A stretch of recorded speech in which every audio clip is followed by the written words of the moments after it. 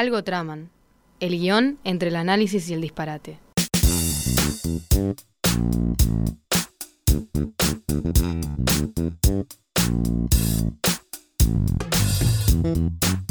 Bienvenidos al capítulo número 12 de Algo Traman. Audiencia, llegó el momento de ponerle un final a esta historia que venimos construyendo durante esta temporada.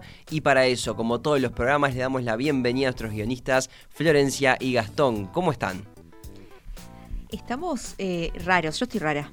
Estoy Estás como rara. con una mezcla de emociones. Rari, como me dijo el otro día una persona más joven. Rari. Más joven. Aparentemente se dice Rari. Sí, es el último hit. ¿Vos estás rari, Terminológico. Gastón? ¿Estás rari? No, yo estoy bien. ¿Estás bien? Ay, perdón, que superado. Sí que he superado él. Qué superadi, Gastón. Che, bueno, no, es verdad, emociones encontradas quizá por esto, porque es el final de la historia de Aparicio. Hay que, ese momento dejarlo ir, de cerrar este viaje que llegamos hasta acá, ¿no? Sí. Dejarlo ir que no implica matarlo. Ya está, ya Bueno, dejamos claro ese tema, está. ese punto, al menos por el momento. Lo sabemos, sí.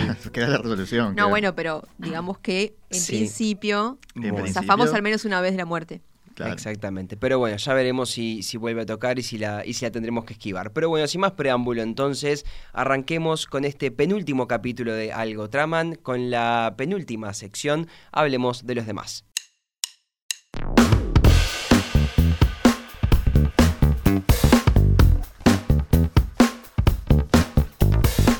En esta edición de Hablemos de los demás es momento de hablar de uno de los puntos finales de la estructura del guión cinematográfico, que es la resolución, que es el momento en que llegamos nosotros ahora en la historia de Aparicio que venimos improvisando. Y para hablar de la resolución, que ya les contaremos ahora un poquito de qué se trata de eso, elegimos la película Parasite, que probablemente ya muchos de ustedes la conocen. Es esta película del 2019. ¿Ustedes saben cómo se pronuncia el nombre del director?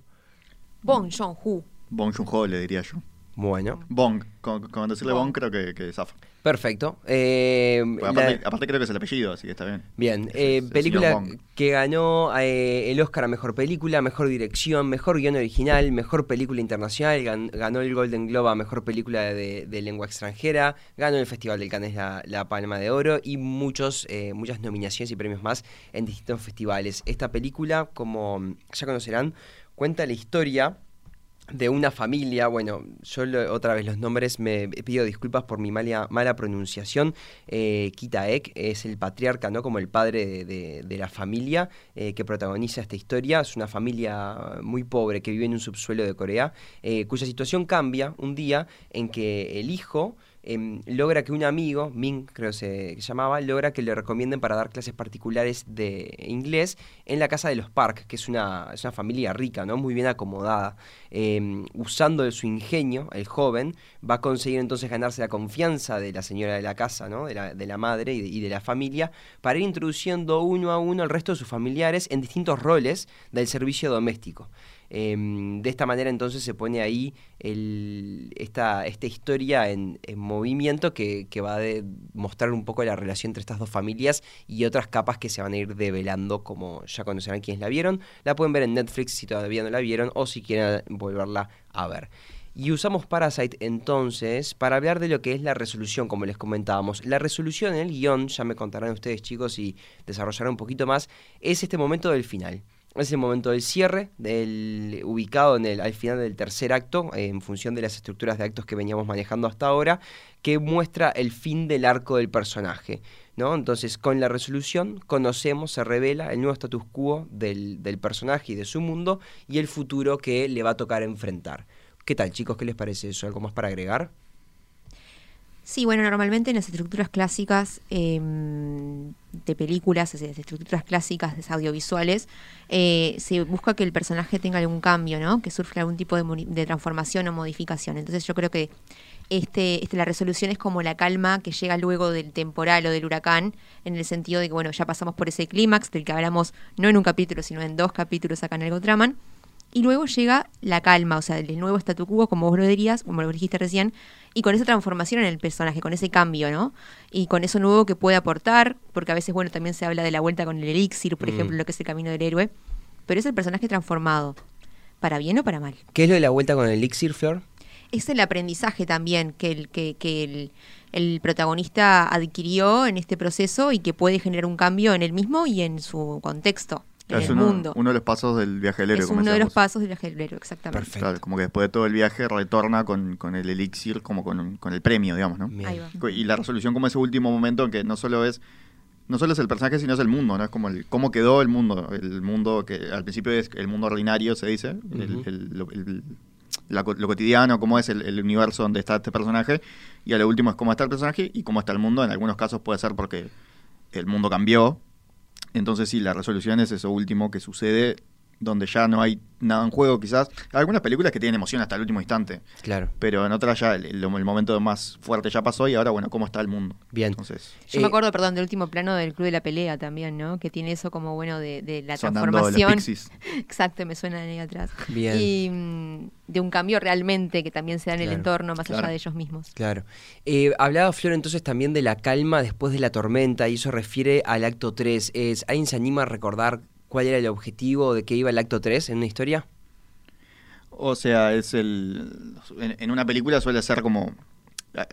contando historias, siempre hablábamos de los 3 actos como principio, desarrollo y final, ¿no? El tercer acto es el final, y en una película suele ser como la última media hora, ¿no? Sí. 25 minutos, media hora, y es en el final, en el tercer acto, como que caen todas las piezas en su lugar, el personaje ya tomó como la decisión clave y ya va corriendo hacia el momento de mayor emoción. Habíamos dicho como que muchas veces es como en tiempo real, ¿no? Es una persecución, o es un escape, o es lo que sea, en las cosas quizá más de aventura, pero también en las comedias, la comedia romántica, cuando el tipo corre al aeropuerto a buscar a la amada, que siempre usamos el mismo ejemplo, no sé. ¿Cómo gusta? Pero gusta? Notting Hill, por ejemplo, que Corre una conferencia de prensa, pero básicamente lo mismo. pero él corre, o sea, lo importante es que corra. y el momento de mayor emoción, que es el clímax, que puede haber varios, puede haber como un falso clímax y después otro, ¿no? Como el villano que parece que murió y al final no. O sea, como todos esos momentos de mayor emoción se dan, la batalla final, el último partido en las películas de deportes, la última pelea en las películas de Rocky. Claro. La película de Rocky, la pelea dura media hora, fácil. Entonces, todo eso, lo de mayor emoción, y también, como decía Flor, lo del arco del personaje, la transformación del personaje, como que se confirma o no se confirma, ¿no? O sea, Bien. todo cierra en ese tercer acto. Bien, perfecto. Audiencia, en tanto nos vamos a meter con la resolución y es el final de la película de Parasite, específicamente, porque es el ejemplo que vamos a usar, sepan que esta sección va a contener bastantes spoilers. Así que, nada, cuidado por si no la vieron y no quieren que les revelemos información de la película de antemano, y sobre todo con esta película que creo que particularmente es importante como tener la experiencia de poder verla sin saber de antemano qué es lo que va a pasar, porque va revelando diferentes capas. Es bastante twisty, podemos decir. Sí. Twisty, qué ahí se buena- muestra cómo sí. vos me has influido y ya estoy Eso cambiando. has Es cambiado. mi arco de personaje, claro. Exacto, es el arco de Gastón. Tiene varios giros. Perfecto, chicos. Entonces, ¿cómo aplica esto al caso de Parasite, ¿no? ¿Cómo es su resolución y su clímax? Y quizá para entender eso, antes estaría bueno si nos pueden contar quién es el protagonista de la historia, o quiénes son los protagonistas de la historia, y en qué viajes se embarcan. Bueno, muy bien. Primero me interesaba también traer un tema importante, que es, bueno, a veces puede haber protagonistas múltiples en las historias. Uno de los digamos, características que tiene que haber en una historia para que haya 2 protagonistas y no uno, es que compartan el mismo objetivo. ¿Por qué comento esto? Porque a mi entender, esta película tiene 2 protagonistas que son padre e hijo. Bien. En esta historia, que son ellos los que, bueno, de alguna forma llevan adelante la acción, en el sentido de que se infiltran en una familia de ricos y empiezan a trabajar ahí. Ellos y también, bueno, las chicas de la familia, ¿no? Pero ellos como protagonistas. Y básicamente hacen toda una treta, toda una estrategia para lograr empezar a trabajar en esa familia. Perfecto. Su situación, ¿cómo describirías la situación de esa familia primero, no? Muy precaria, muy claro. marginal. Es una familia que vive en un semisótano.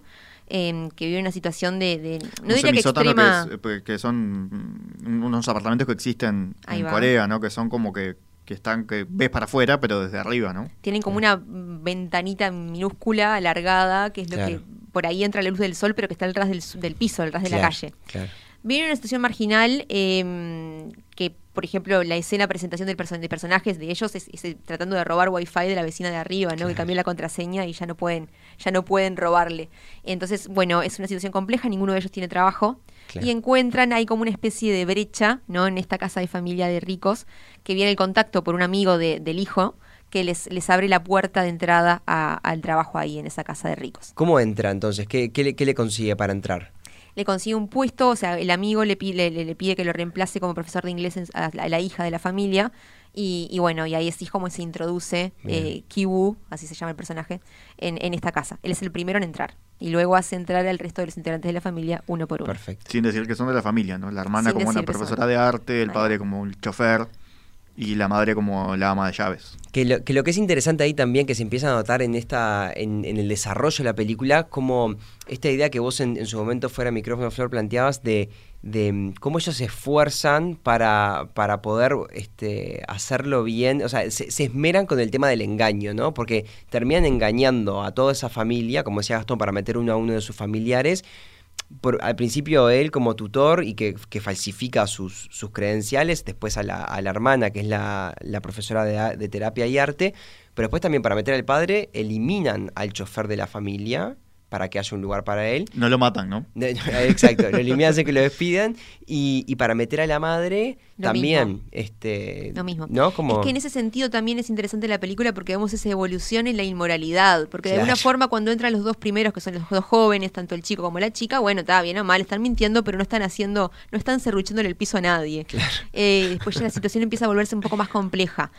Vemos mucha astucia en esa familia. Hay astucia. Hay muchísima astucia, hay mucha habilidad para la mentira y hay conocimiento e inteligencia y no hay determinadas herramientas que también nos ayudan. El tema del diseño gráfico en Jessica es clave para poder falsicar documentos. Es muy buena ella en eso, ¿no? Sí. Pero viste que todos son unos chantas, pero hacen todos bien su trabajo, ¿no? Porque Jessica, la hermana, que no se llama Jessica, pero que se vende así como ella supuestamente es de Chicago y no sé qué, logra controlar al niño, que supuestamente es como incontrolable y ninguna maestra lo aguanta, y con ella se porta bárbaro. Sí, bueno, ahí esa es una de las cosas que yo veo en la película y digo, aguanta. ¿Cómo era hecho? Vamos arriba, El padre maneja muy bien, ¿no? Las curvas del padre lo hace muy bien. Aparte aprendió en la concesionaria, ¿no? Como en 10 minutos aprendió a manejar el GPS y todo magnífico en el BMW. Y después lo ves, ¿no? Con todo eso que me genera mucha ternura cuando se juntan como a ensayar el guión, que el padre que se cree como actor, ¿no? Él está como contento de su actuación, a ensayar el guión que le escribe el hijo de qué es lo que le tiene que decir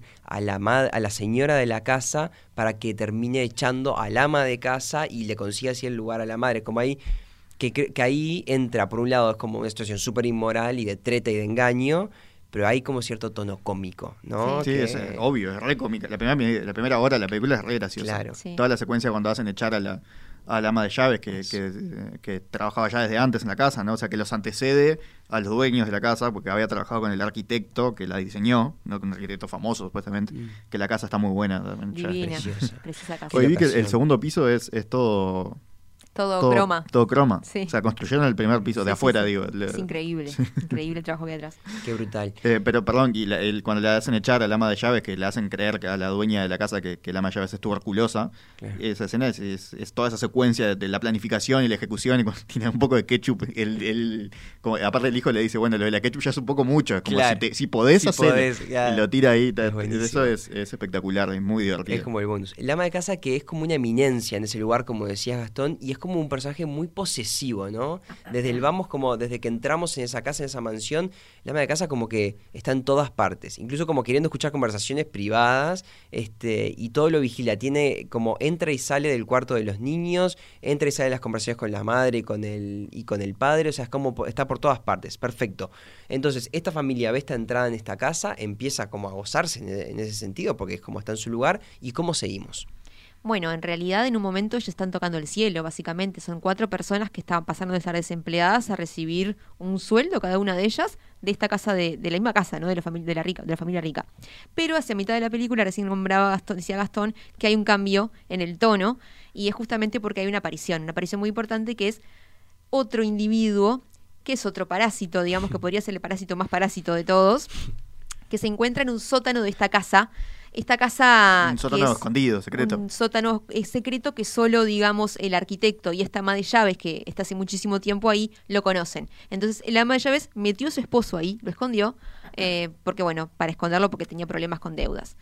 Y esta persona... Hace 4 años está viviendo ahí abajo. Hace 4 años. Y la ama de llaves, como se quedó sin trabajo, en un momento vuelve para darle de comer a su marido, básicamente, que está encerrado allá abajo. Entonces, esta familia de pobres se entera de que no son los únicos que están ahí, sino que hay otras personas más que están de alguna forma también queriendo chuparle la sangre, o sea, en el sentido metafórico, a la familia de ricos. Sí, hablando ahí de parar, eso, Flor, que mencionabas, que es un momento también crucial, ¿no? Esa noche en la que la despidieron que ya habían despedido a la ama de llave y vuelve a la casa porque tal cual, se le había quedado el esposo adentro, o sea, se fue sin el esposo. El cambio de tono que mencionás, como pasa algo un poco más oscuro y la película como que la propuesta empieza a virar. Mismo desde la fotografía, ese plano que baja las escaleras. Total, oscuro. Estás entrando a un mundo nuevo. Exacto, verdoso, como algo mucho más tóxico. Y llegamos a este parásito que vos decís, Flor, ¿no? Como le llega, yo ahora mientras lo contabas me acordaba, le da una mamadera. Sí. Bueno, porque es una persona que claramente tiene un desorden también a nivel psiquiátrico y un problemita. Y le da la banana esta para comer, que es como que la empieza a absorber, como a succionar la banana. Es una cosa rarísima y decís, qué raro todo esto. Y ahí es que tenemos el cuadro entero. Perfecto. Ahí tenemos el cuadro entero de cuáles son los parásitos, ¿no? Cada uno podríamos hacer como una especie de árbol genealógico en la casa propiamente dicha, claro. Que creo que vos decías fuera de micrófonos que a nivel geográfico o físico también está muy bien diagramado esto de la casa al sol, el semisótano como el lugar intermedio, como especie de purgatorio, y el subsuelo como el infierno y como donde viven los peores parásitos de todos. ¿Cómo se resuelve esa situación entonces cuando están todos en la casa, descubren esto? ¿Cómo sigue? En realidad se da un conflicto entre ellos, entre los pobres, digamos, entre las dos familias pobres, a ver con quién se puede quedar ahí, ¿no? Porque cuando la ama de llaves echada se da cuenta que son todos familiares, dice, uy, bueno, pero nos estaban mintiendo y se lo voy a decir a los dueños que nos mintieron, que nos engañaron, que hicieron una trampa. Y entonces se da como ese vínculo que está volviéndose violento hasta que los logran encerrar a estos dos hasta el matrimonio de la ama de llaves y el super parásito. Lo dejan encerrados en el semisótano, porque aparte la familia de ricos vuelve de improviso, pues se larga a llover un diluvio. Momento súper tenso ese, ¿no? Sí. Que están llegando y se tienen que esconder. Y bueno, ellos se logran ir.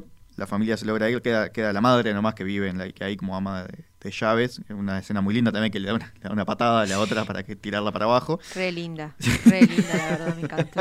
Está bien coreografiado, eso que vos decías, Gastón, de cómo es toda una secuencia y el timing y todo. Qué bien coreografiado está ese momento. Sí, y el parásito literal arrastrándose por el piso para poderse escapar. El padre, ¿no? El padre, que queda ahí a medio camino en un momento, casi lo descubre. Bueno, se van a su casa que se inundó con este diluvio, que para los padres significó una inconveniencia, digamos, o sea, tuvimos que volvernos. Para ellos significa lo pierden todo.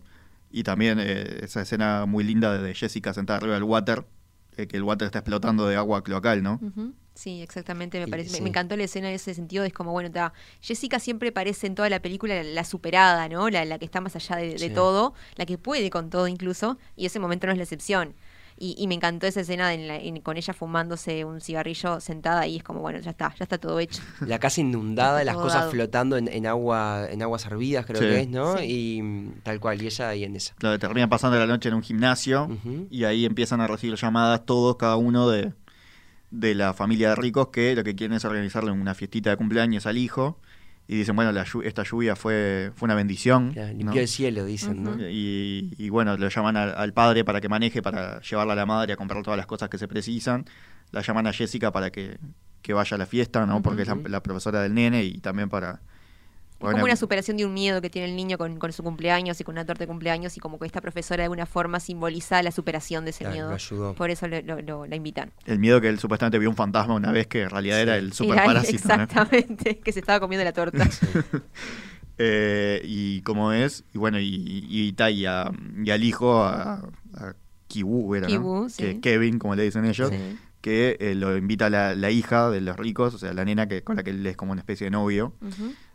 Que le invita simplemente porque le quiere invitar. Entonces ahí vuelven a la casa y otra vez como que vuelven un poco con la idea de aprovechamos para resolver la situación con esta gente que quedó encerrada ahí abajo, y todo se desmadra. ¿no? O sea, en esta fiesta súper elegante, en la que están todos divinos, incluso ellos, aunque se vistieron Sí. en un gimnasio con ropa donada. Pero están espectaculares. Están espléndidos. La mejor de la mejor. Sí, Jessica se despierta ahí en el colchón sucio con el pelo divino. Sí, sí, sí. Y ahí vuelven a la casa y lo que se encuentra el hijo que quiere... El hijo baja al sótano como a terminarlo, ¿no? Baja con una piedra enorme, que es una piedra muy simbólica que él le regaló el amigo, Al inicio. y se encuentra con la tipa muerta, o por lo menos inerte. Y ¿Vos ahí- crees que baja a matarlo? Para mí sí. Sí, creo sí. Nunca lo dice, pero él baja con la piedra y como en un momento como muy serio, ¿no? Y bueno, se encuentra con la tipa muerta y ahí hay un enfrentamiento con este hombre, con el superparásito que lo hiere y escapa. Exacto. Lo hiere y escapa, que vos decías, Flor, que ya tiene un temita psiquiátrico, como enamorado, por ejemplo, probablemente porque hace años que está metido ahí abajo, ¿no? Como enamorado del señor Park, que él le dice respect, Sí, le sí, dice, sí. él le prende las luces, hay unas luces que se Respect, manejan. señor Park. Hay unas luces que se manejan de ahí abajo y él se las prende cada vez que llega y la gente que las veía pensaba que se prendían con el movimiento, pero en Claro, realidad es el tipo claro. que las prende de abajo. Y bueno, y acá más trastornado todavía, pues está herido, no está como Sí. golpeado, entonces sale como a vengarse. Y ahí es como un segundo momento en el cual confluye todo. Bien. Y creo que en realidad como mensaje o como idea global es esa idea de que en los estratos siempre el que está arriba quiere empujar o golpear al que está más abajo. Y acá es ese visual, o sea, los ricos le piden a los que están en el medio que no rompan esa brecha o que mantengan esa distancia. Y los que están en el medio directamente patean a un sótano a los que están más abajo, ¿no? Claro. Es como, bueno, mantenete en tu lugar, no te vayas de tu lugar. Y el problema cuando surge, cuando el que está en el semisótano sale a la superficie. Claro. Ahí es que se da el clímax. Llega el momento ese de la fiesta, entonces, que van a llevarle la torta al niño, la está llevando Jessica, y de repente aparece este superparásito que va a atacar... Ya quedó como el superparásito. Va a atacar así, agarra un cuchillo y va por Jessica, ¿no? En lo que va por Jessica después se desencadenan todos los demás. Claro. La apuñala directamente. La apuñala. Se repite la escena del nene viendo al fantasma detrás de la torta. Convulsiona. Sublime, o sea, Sí. eso Se es lo desmaya de nuevo el que nene. me repitas lo mismo plano, ¿no? Es como, el niño se desmaya. Y bueno, y ahí se da como una especie de pelea en el sentido de que, bueno, tenemos al superparásito que está peleando con la madre de los pobres, a la par la madre del rico con un nene desmayado a UPA que también se desmaya ver toda esa situación, pero culmina con el señor Park queriendo llevar a su hijo al sanatorio, al hospital para que lo atiendan porque está desmayado, y sin embargo está viendo a una chica ahí que está apuñalada y no hace nada al respecto, ¿no? Entonces eso empieza a generar algo malo en el padre. Ya venía en muy humillado. Hikai. O sea, habían perdido todo. Claro. Venía humillado por el tema de los olores que él escucha cuando están ahí escondidos en la casa, escucha que el padre dice que el señor Kim tiene un olor raro. Ya en el auto, cuando estuvo llevando a la mujer al supermercado, ella ya huele y abre la ventana, como Sí. que él se siente humillado. Y le duele pila, tal cual. Claro, y acá... Lo hicieron disfrazarse de le indio. hicieron disfrazarse de indio, le dicen, pero te vamos a pagar extra, pero claro, él obviamente no quiere estar ahí, y encima ve esto, que con la hija ahí muriéndose, y el otro que solamente se quiere llevar al hijito que está desmayado, y tiene un quiebre, ¿no? Ujú, tiene un quiebre, bueno, y decide apuñalar al señor Park. Exacto. Y luego huye. Bien. Entonces ahí el after, o sea, como después de todo esto, ya me contó el gasto, iba a decir aftermath y ya te vi venir. El después de todo esto es, bueno, Jessica murió, ¿tá? Que vemos a la familia que la va a ver. Kevin quedó como con una herida cerebral al principio. El padre desaparecido y la madre llorando la pérdida de la hija y queda con su hijo en la casa. Pero vemos que entonces va el hijo, en su momento él tiene la idea de que su padre sabe dónde está su padre, que es en el sótano donde estaba el superparásito en su momento de la casa, que lo descubre, parece que va a visitar frecuentemente la casa y ve que en un momento las luces están titineando, lo cual le hace acordar cuando el superparásito en el sótano intentaba hacer señas de código Morse a través del titineo de las luces. Y ahí como que tiene esta proyección de decir, bueno, papá, yo te voy a ir a buscar, mi sueño va a ser... O sea, es una carta en código Morse que le deja el padre, ¿no? Exacto, el padre se está comunicando con el hijo a través de una carta en código Morse y el hijo le escribe una carta también diciendo, bueno, entonces mi plan es yo voy a trabajar, voy a ganar plata, me voy a casar, pero sobre todo voy a ganar plata para poder comprar esa casa. Y cuando compre esa casa vos solo tenés que salir y te vas a encontrar con nosotros. Y lo vemos nosotros, ¿no? Lo vemos a él vestido como todo impecable. Vemos el reencuentro del padre con Kevin y la madre, pero después de eso llegamos al plano final. que en realidad te muestra que es él escribiendo la carta. Eso nunca llegó a pasar. Es una sorpresa, es como, digamos, un anhelo, ¿no? A futuro, pero nunca se llega. Entonces, ¿cómo definirían la resolución de esta película? Yo me quedo con una idea, Sí. que es si efectivamente lo que él compra la casa eso podría ser igual como un flash forward, o sea, como que efectivamente sucede. Sí. Eso, obviamente la sensación es que no. Claro. Pero tampoco, no sé si es tan radical de que capaz que lo puede hacer, porque como vos decías, Flor, que él tenía ganas de salir, ¿no? Claro. No sé, no creo que sea un final esperanzador igual, ¿no? Pero Me parece que todo lo rompe con ese final de él en el cual está terminando de escribir la carta. Con las medias en el tender todavía, ¿no? Pero me pregunto también si la carta existe, porque vos decías recién lo de la herida cerebral, que algo que yo no me había puesto a pensar. O sea, cuando termina todo este caos, hay como un fundido a negro y estamos con Kevin que se despierta en el hospital con una herida cerebral. Matándose de risa del detective, dice, porque el detective no parecía un detective. Y el doctor tampoco parecía un doctor. El detective no parecía un doctor. Entonces está otra vez el humor negro de esta película, ¿no? Que te impide ese momento que tenía que ser más doloroso, en realidad te hace reír.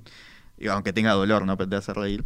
Y me pregunto también si efectivamente él vio toda esa carta, porque es una carta larguísima la que le escribe el padre, con código Morse, que incluye hasta en un momento que él habla de la otra ama de llaves y dice que la enterró, y dice, ¿cómo era que se llamaba? Moon Wang o Wang Moon, como que incluso con dudas, o sea, cosas que me llegó a preguntar que en una carta en papel puede ser, pero en código Morse, capaz que es un poco más complicado. Claro, pero no te olvides que era un niño explorador, entonces era como, bueno, tenía que saber sobre código Morse. Y también es verdad que el nombre del ama de llaves, digo, capás que no se lo sabía porque nunca se lo había nombrado. No, pero el hecho de pensar y decir cómo era así o era así, como que todo eso no es el pensamiento, no estamos con el padre pensando, estamos con el hijo traduciendo el código Morse. Entonces me llevo a preguntar si efectivamente el padre está metido ahí o es la idea que tiene. Bueno, puede ser. Que tiene él. Tiene tantas capas esta película que podía ser una opción. Bien, entonces para cerrar, ¿cuál es la resolución, entonces, como teóricamente hablando, cuál es la resolución de esta película? Bueno, la resolución de esta película se da luego de ese conflicto, de ese clímax en ese cumpleaños que cambia las fichas, o sea, totalmente, ¿no? Todos pierden. Todos los estratos pierden en algún punto porque tenemos al señor Park muerto, tenemos al super parásito muerto, apuñalado con un pincho de chorizos, tenemos a Jessica muerta, o sea, todas las familias, todos perdieron algo, que eso es un poco creo que lo que muestra la película. Y por qué en algún punto yo entendía que el padre de familia era el protagonista, porque bueno, como patriarca también creo que tiene un rol muy importante, pero después es esto de, pasé de estar en un semisótano a estar en un sótano, ¿no? Claro. En mi afán por querer salir adelante y por querer, mirá, bueno, qué bien, estamos logrando sacar un montón de plata de aquella familia para esta, terminó encerrado, totalmente encerrado, mucho más que antes. Porque ya no hay sol, capaz que por querer hacer trampa, ¿no? Por no seguir, digamos, el camino tradicional y largo, por elegir el camino corto, terminó en esa situación. Y la familia de ricos también pierde que también son parasitarios ellos, ¿no? Pierde por no tenerle respeto a esta familia. Ellos creen que sí, pues le estamos pagando, pero les están explotando, humillando sin darse cuenta. No lo hacen, quizás no lo hacen de malos, porque dicen, pero yo le pago, ¿no? Pero... Claro. Y le dice al señor Kim, no se enoje, le vamos a pagar por estas horas. Claro. Sí. Pero lo están haciendo disfrazarse de indio. Como no importa, soy tu dueño, puedo hacer lo que quiera contigo, con tal de que te pague un par de horas extras, está todo bien. Y después esta idea también de la superación de Ki-woo, que es el hijo, ¿no? El hecho de decir, en un inicio tenía ganas como de ir a la universidad, hay como un afán de superación, pero después ya eso queda todo supeditado a cumplir con un fin que es sacar a mi padre de esta casa. Es como en dónde quedó la superación personal, si no es todo simplemente porque, bueno, metí la pata y ahora tengo que solucionarlo. La resolución suele ser, creo, como el momento en que el tema de la película queda, sobre todo el valor del tema, ¿no? O sea, el tema de la película y la visión que tiene la película de ese tema, ¿no? Como el tema no como algo, como una palabra, sino como algo un poco más elaborado, un poco más complejo, y en la resolución queda del todo claro, o sea, si es algo como positivo o negativo, ¿no? Si uno sale de la película bien o mal, como que tiene un poco de eso. Y creo que si esta es una película con una visión muy cínica, de que todos se chupan la sangre entre todos, no podía terminar bien. Claro. ¿No? Claramente. Sí, que ahí me hace pensar entonces para cerrar y de la línea de eso, Gastón, algo que decía Florencia fuera de micrófonos, ¿no? Como esta familia, la familia protagonista tiene algo que así todo son muy cercanos, ¿no? Y comparten mucho tiempo juntos, a diferencia de familia rica que está como más separada. Entonces sí como que disfrutan de su compañía, hay como una unión ahí linda, y la película como que lo establece bastante bien, compartiendo muchos momentos juntos. En una entrevista el director planteaba al final, ¿no? Porque bueno, estos personajes hacen estas cosas sin malas intenciones, porque lo hacen para querer salir de la situación de la que están. Quizá el medio no es el mejor, pero lo hacen para poder comer, para poder estar. Entonces decía, bueno, capaz que el mensaje de esta película es por qué cosas tan malas como estas le pasan a gente que no tiene tan malas intenciones, ¿no?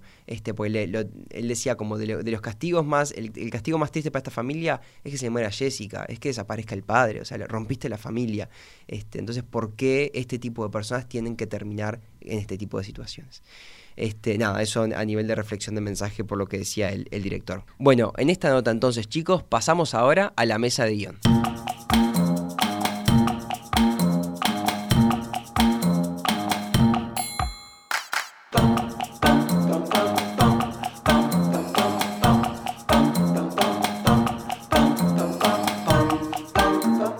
Y arrancamos entonces con la última mesa de guión de Algo Traman. Si te estás preguntando por qué estamos diciendo que esta es la última mesa de guión, pero a la vez es el penúltimo capítulo, es porque igual se va a venir un próximo capítulo que es una chapa, es un bonus, es un... Bueno, no sé, no tengo más sinónimos, pero es un extra que les vamos a dar para hacer una especie de recapitulación de toda la historia y alguna sorpresita más.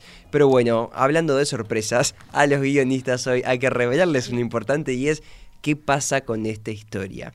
Como habrán visto en nuestras redes sociales, y si no los invitamos a ver nuestras redes sociales, nuestra community manager les armó ahí unos recaps muy lindos para que vean dónde nos quedamos, pero básicamente Aparicio, que es este gaucho con miedo a los chanchos y que se propuso matar a todos los chanchos, y bien tuvo la oportunidad de ser líder y se topó con Reina, la mafiosa de los chanchos, pero que era su enamorada cuando eran chicos, pero ahora reapareció, le tenía una trampa, pero se reconciliaron, pero en el momento de reconciliación agarra y se mete un hacendado malo que le dispara a Aparicio e interrumpe el momento, rompe todo el momento.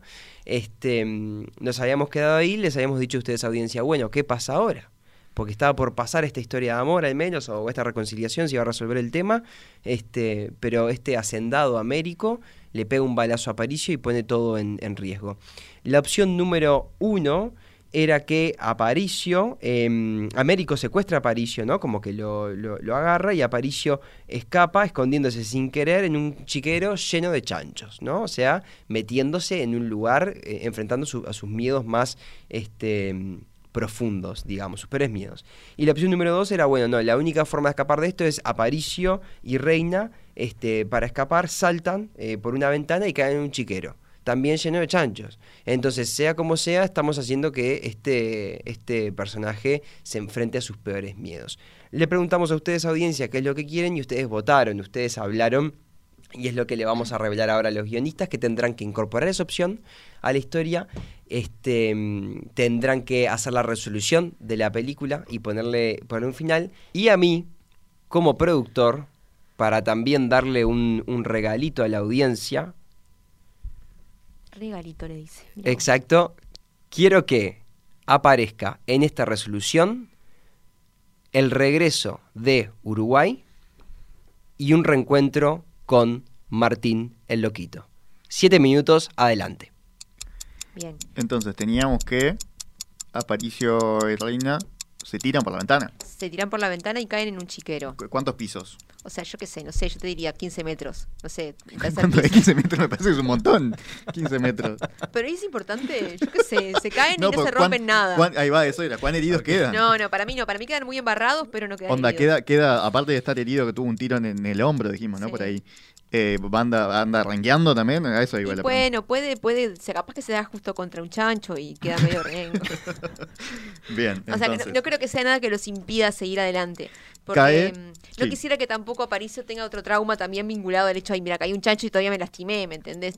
No, amiguémonos con los chanchos. Claro. Está todo bien. Cuando caiga el chiquero va a estar todo bien, todo va a ser pacífico. No, pero claro, pero es su mayor miedo. Entonces está rodeado con Américo que sigue ahí. Además, ¿no? Américo que sigue ahí, pero yo creo que si tuvieron la oportunidad de saltar es porque quizá de alguna forma lo inhabilitaron, ¿viste? Yo que sé, lo golpearon, lo dieron contra una pared, 6 minutos. algo, le golpearon la cabeza, lo dejaron un poquito knockout. Groggy, pero ponele que hay más estancieros, se escucha como que hay más... Claro, para mí se están metiendo hay mucha más gente. villanos, más secuaces. Me imagino ese plano en el cual ellos están abajo, ya saltaron y ven cómo se va asomando gente por la ventana con armas y ellos tienen que Y les escapar. tiran algún tiro, ¿no? Claro, ellos esquivan, pero por los chanchos, no quiero que mueran chanchos. Ya está, ya murieron suficientes. Bueno, no importa eso. Todo el mundo esquiva los chanchos, incluso los chanchos. Todo el mundo esquiva los tiros, incluso los chanchos. Pero me lo imagino a Aparicio y súper huyen. afectado, ¿no? Está metido. No, está metido, pero también un poco en la vorágine del momento lo debe estar, me imagino como que está muy aturdido, ¿no? Con la situación. Herido, con Reina, que de repente revivió el amor.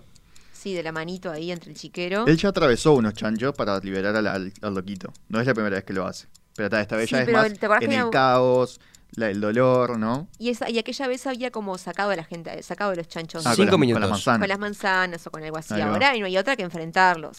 Entonces es una cosa, yo me lo imagino medio pesadillesco, ¿no? Como tipo chillidos de chanchos, como él mezclándose con el recuerdo de él, del padre, ¿cómo se llama? Carneando chanchos con los chillidos y los gritos y la violencia que había. Capaz que puede ser que se lo Que le imagine al devuelva padre todo ahí, eso. ¿entendés? O Sí. que haya un flash o acá algo que le dé una piña al micrófono de la emoción. Que recuerde Ese el momento trauma, de trauma. claro. Me imagino a él arrastrándose en el chiquero para estar a la altura de los chanchos y que no lo vean de arriba también, ¿no? Y puede ser como esa cuestión de, bueno, estoy a la par, realmente me estoy poniendo a la altura de los chanchos. Hay una banda de chanchos, entonces. ¿Y qué pasa si de ese chiquero en un momento aparecen dos manos estiradas que les ofrecen ayuda a Aparicio y a Reina? ¿Y quiénes son esas dos personas que vienen a pedir a ofrecerles ayuda? Estos dos. De Uruguay Martín y Martín. y Uruguay, que bueno, que se unieron de alguna forma, son los Bien únicos metido. aliados que tiene Aparicio en el momento. Martín estaba a la vuelta. 4 minutos. Martín Uruguay estaba a no. la vuelta, exacto, y Uruguay se enteró por la mamá, puede ser, habíamos comentado en un momento. Sí. Y bueno, y los yo siempre vienen a quise que ayudar. Uruguay apareciera al final. Lo que no me gustaría era que sea como que eso que se llama Deus Ex Machina, ¿no? Como que te lo sacás de la galera, en plan, están en lo peor y llega la caballería, ¿no? Esa batalla ya perdieron y aparece justo el nuevo batallón y lo salva. Bueno, que no sea así, ¿no? Que capaz que ellos ya están triunfando sobre este miedo. Como que me parece que capaz que la llegada de Aparicio y Martín, de Uruguay y Martín, tiene que ser como el premio para lo que Aparicio ya logró. Lo que logró es superar de alguna forma el miedo. Del momento que él se tira al chiquero, logra de alguna forma enfrentarse a los chanchos. Y esto es como, bueno, un pasito más para poder salir de ese lugar. Pero no salir de los chanchos, sino salir de los otros enemigos que son los que están ahí arriba, pegándole tiros, básicamente. Claro, o sea, simplemente él pasa, sin más, camina entre los chanchos y no... Él y ella, ¿no? Porque van juntos. Claro, sí, pero digo, él está atravesando su máximo miedo. Su máximo miedo esto y... que es su máximo trauma, entonces yo decía esto medio pesadillesco con Sí. ruidos y no sé qué, y nada más sale, él 3 sigue minutos. caminando, o sea, superar el miedo significa logro seguir caminando, porque él se había paralizado, o sea que tiene sentido. Claro. Capaz que puede quedar un segundo paralizado. Tipo, Para mí es su Aparicio, gran ¿qué haces? triunfo. Apa, no, apa. Su pelea más grande no es con las personas, no fue con Reina, no fue con nadie, fue con los chanchos. Y ese es su momento de lo que lo pone más a prueba, digamos. Me ¿Y el parece padre que es tremendo aparecía ahí, momento. decías Gastón? ¿Aparecía algo del padre ahí? O sea que podía ser como una especie de memoria, ¿no? De que el mayor trauma es esto que él está viviendo. ¿Y cómo responde ante el padre? Por eso yo me pregunto, capaz que basta con que él logre salir, o sea, con que él antes se había paralizado y me parece Claro. que estaría bueno que acá se paralice primero, Ujú. cuando el chancho después junte paralizante, fuerzas. claro, y empiece, la vea Reina y empieza a caminar. Entonces empezar a caminar Bien. y al lograr correr, capaz incluso, ¿no? Bien. Saltar a los chanchos. Y después, Pasar por bueno, abajo, decías vos. Sí, claro, para mí, no, me imaginaba eso de que esté a la altura de los chanchos y que si aparte tiene que cumplir esa doble función de me tengo que esconder de los que están allá Capaz que arriba. incluso ahora le siente como son sus amigos. Capaz que Claro. hasta hace oink. Y los están camuflando en principio, 2 minutos. ¿no? La Son unos oscuridad. chanchos del carajo. ¿Qué tamaño tienen que lo camuflan? Pero no está en cuatro patas, está tipo, está claro. Con una tipo- camisa rosada, tipo. Chanchos marrones son estos. Bueno, entonces salen con la ayuda de Uruguay y Claro, y me Martín. imagino, salen del chiquero Salen del y ahí chiquero. se encuentran de golpe con una nueva amenaza, aparece, pero no, es Martín y Uruguay que lo vienen a ayudar. Bien, perfecto, me encanta. Buenísimo. Salen de ese lugar y que tenemos a Reina que ya está como alojada en la casa de Aparicio. O sea, se suben al auto y se van. ¿Hay y auto? termina. No, Ayuda. ponele. No, caballitos. Bueno, está. Capaz que había. Caballo, lo que sea. Una Un carroza. transporte, cuestión se logran ir de esta casa. Se logran ir. Y yo creo que también ahí no me imagino que haya mucha más persecución. O sea, Reina es la que capitaneaba esa casa, la hacendada, digamos. Entonces no creo que haya mucha más amenaza. Y bueno, que terminan felices. Ojo, también puede ser que si Reina era la que capitaneaba, no es que se van, sino que ella se encuentra ahí con los otros y le dice, bueno, Américo perdió la cabeza, hay que matarlo. 1 minuto. ¿No? Que ella tome el control, porque si no, capaz que la estamos haciendo un poquito... Reina era Sí, potente, como ¿no? para que ahora esté de todo así por Claro, como si ahora no es una importara. damisela ahí. Capaz que ella se encuentra con otro de los secuaces y le dicen, no, señora, ¿qué pasó? Dice, no, Américo perdió la cabeza, quiero que lo agarren, ¿no? Lo agarran y se lo llevan y entonces Y que se quedan viviendo en la estancia todos. queda Américo, está bueno, sí. Y Bien. se convierte esto O sea, en... Américo- ¿Cómo se llama la serie aquella del campo? 30 segundos. ¿Bonanza? Sí, podría ser una especie de bonanza.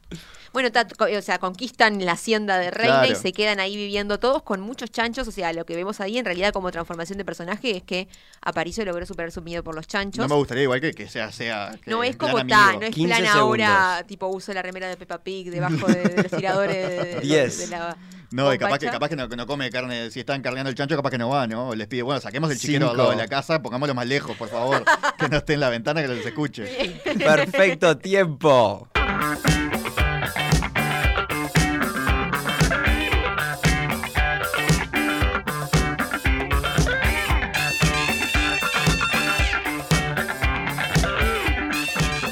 Y finalmente tenemos un final para esta historia. ¿Cómo se siente este cierre Gastón Florencia que hicieron? Qué lindo broche que le pusieron a la historia de Aparicio.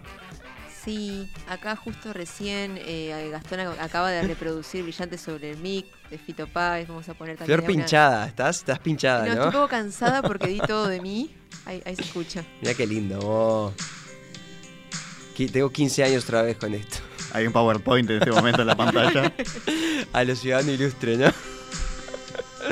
Bueno, terminamos, sí, ahora claro, sí. chicos. Abrazados los tres y dándole un cierre. Vos me habías pedido, antes de empezar me dijiste, ¿qué te esperás para hoy? Yo te dije, la gloria. La Y gloria. bueno, yo creo que nos Y ¿Te la- tuvimos, sentís glorioso? lo superamos por mucho, creo. Sí, ¿no? Superó Estuvieron a la nuestras altura del expectativas. desafío. Oh, impresionante. Estamos embarrados y enchanchados, pero Enchanchados. Bien. ¿Qué nos Bien. deja? Estamos del otro lado, salimos del chiquero. ¿Qué nos Sí. deja este cierre? ¿Qué reflexión nos deja este cierre de la historia de Aparicio? ¿Algún mensaje final? ¿Cómo lo ven? ¿Qué gusto de boca? yo lo quiero mucho, Aparicio. O sea, es un personaje que realmente llegué a querer. Lo digo en serio, aparte. Es como que tiene como todo, tiene todos los ingredientes. O sea, tiene su lado bueno, tiene su lado malo, tiene su ternura, tiene su amor, su miedo, o sea, su debilidad bien marcada, que al final lo logra superar, logra abrir su corazón de alguna forma desde el momento que bueno, que arregla las cosas con Reina. Creo que es un personaje realmente rico, dentro de lo rico que puede ser para 7 minutos de improvisación por programa. Estoy bastante Estás conforme y contenta con lo que hicimos. Buenísimo. Te triunfó el amor. Bueno, Qué lindo. ¿Viste? Cuando pensamos que no iba a haber una comedia romántica, cuando pensamos que no iba a haber como lugar para el amor, ahí vino. Y también la audiencia lo hizo posible también eligiendo todos estos pasitos para que llegue a este final. Bueno, ¿alguna reflexión final, Gastón, sobre la historia? Estoy totalmente de acuerdo. Hago mías las palabras de Flor. Qué lindo. Y las de Fito, ¿no? Las de También, Fito cómo no. Hay sobre momentos todo. que no voy a olvidar. personas que me quiero llevar. Precioso. Audiencia, entonces, esta vez no hay que votar nada para el próximo capítulo, pero sí les queremos proponer una última consigna. Terminar esta primera temporada de Algo Traman de la misma forma que la empezamos, que es con un juego de improvisación a partir de 4 palabras. Como si no recuerdan o si no lo escucharon, el primer capítulo de toda esta historia empezó, de la de Aparicio, a partir de 4 palabras random que se le dieron a los guionistas y sobre las cuales construyeron todo esto. Entonces ahora mismo queremos que ustedes sugieran a lo largo de la semana, hasta el sábado de mediodía, sugieran cualquier palabra que a ustedes se les ocurra. Ustedes van a tener la chance de poner esas palabras sobre esta mesa y que los guionistas hagan su magia. Van a tener que sacar un concepto para una historia en 7 minutos, ¿ok? Nada, así que eso, síganos en redes sociales, en Instagram, Algo Traman Podcast, en Twitter, Algo Traman Pod, en Facebook, Algo Traman Podcast. Nos pueden mandar las palabras al 091-525252 con la palabra Algo Traman y las palabras que se le ocurran, o un mail también al mail, Gastón, como era, che. algotraman@radiomundo.ui. Excelente. Y esto fue todo por el día de hoy. Nos vemos en el próximo y último capítulo de Algo Traman. Chao.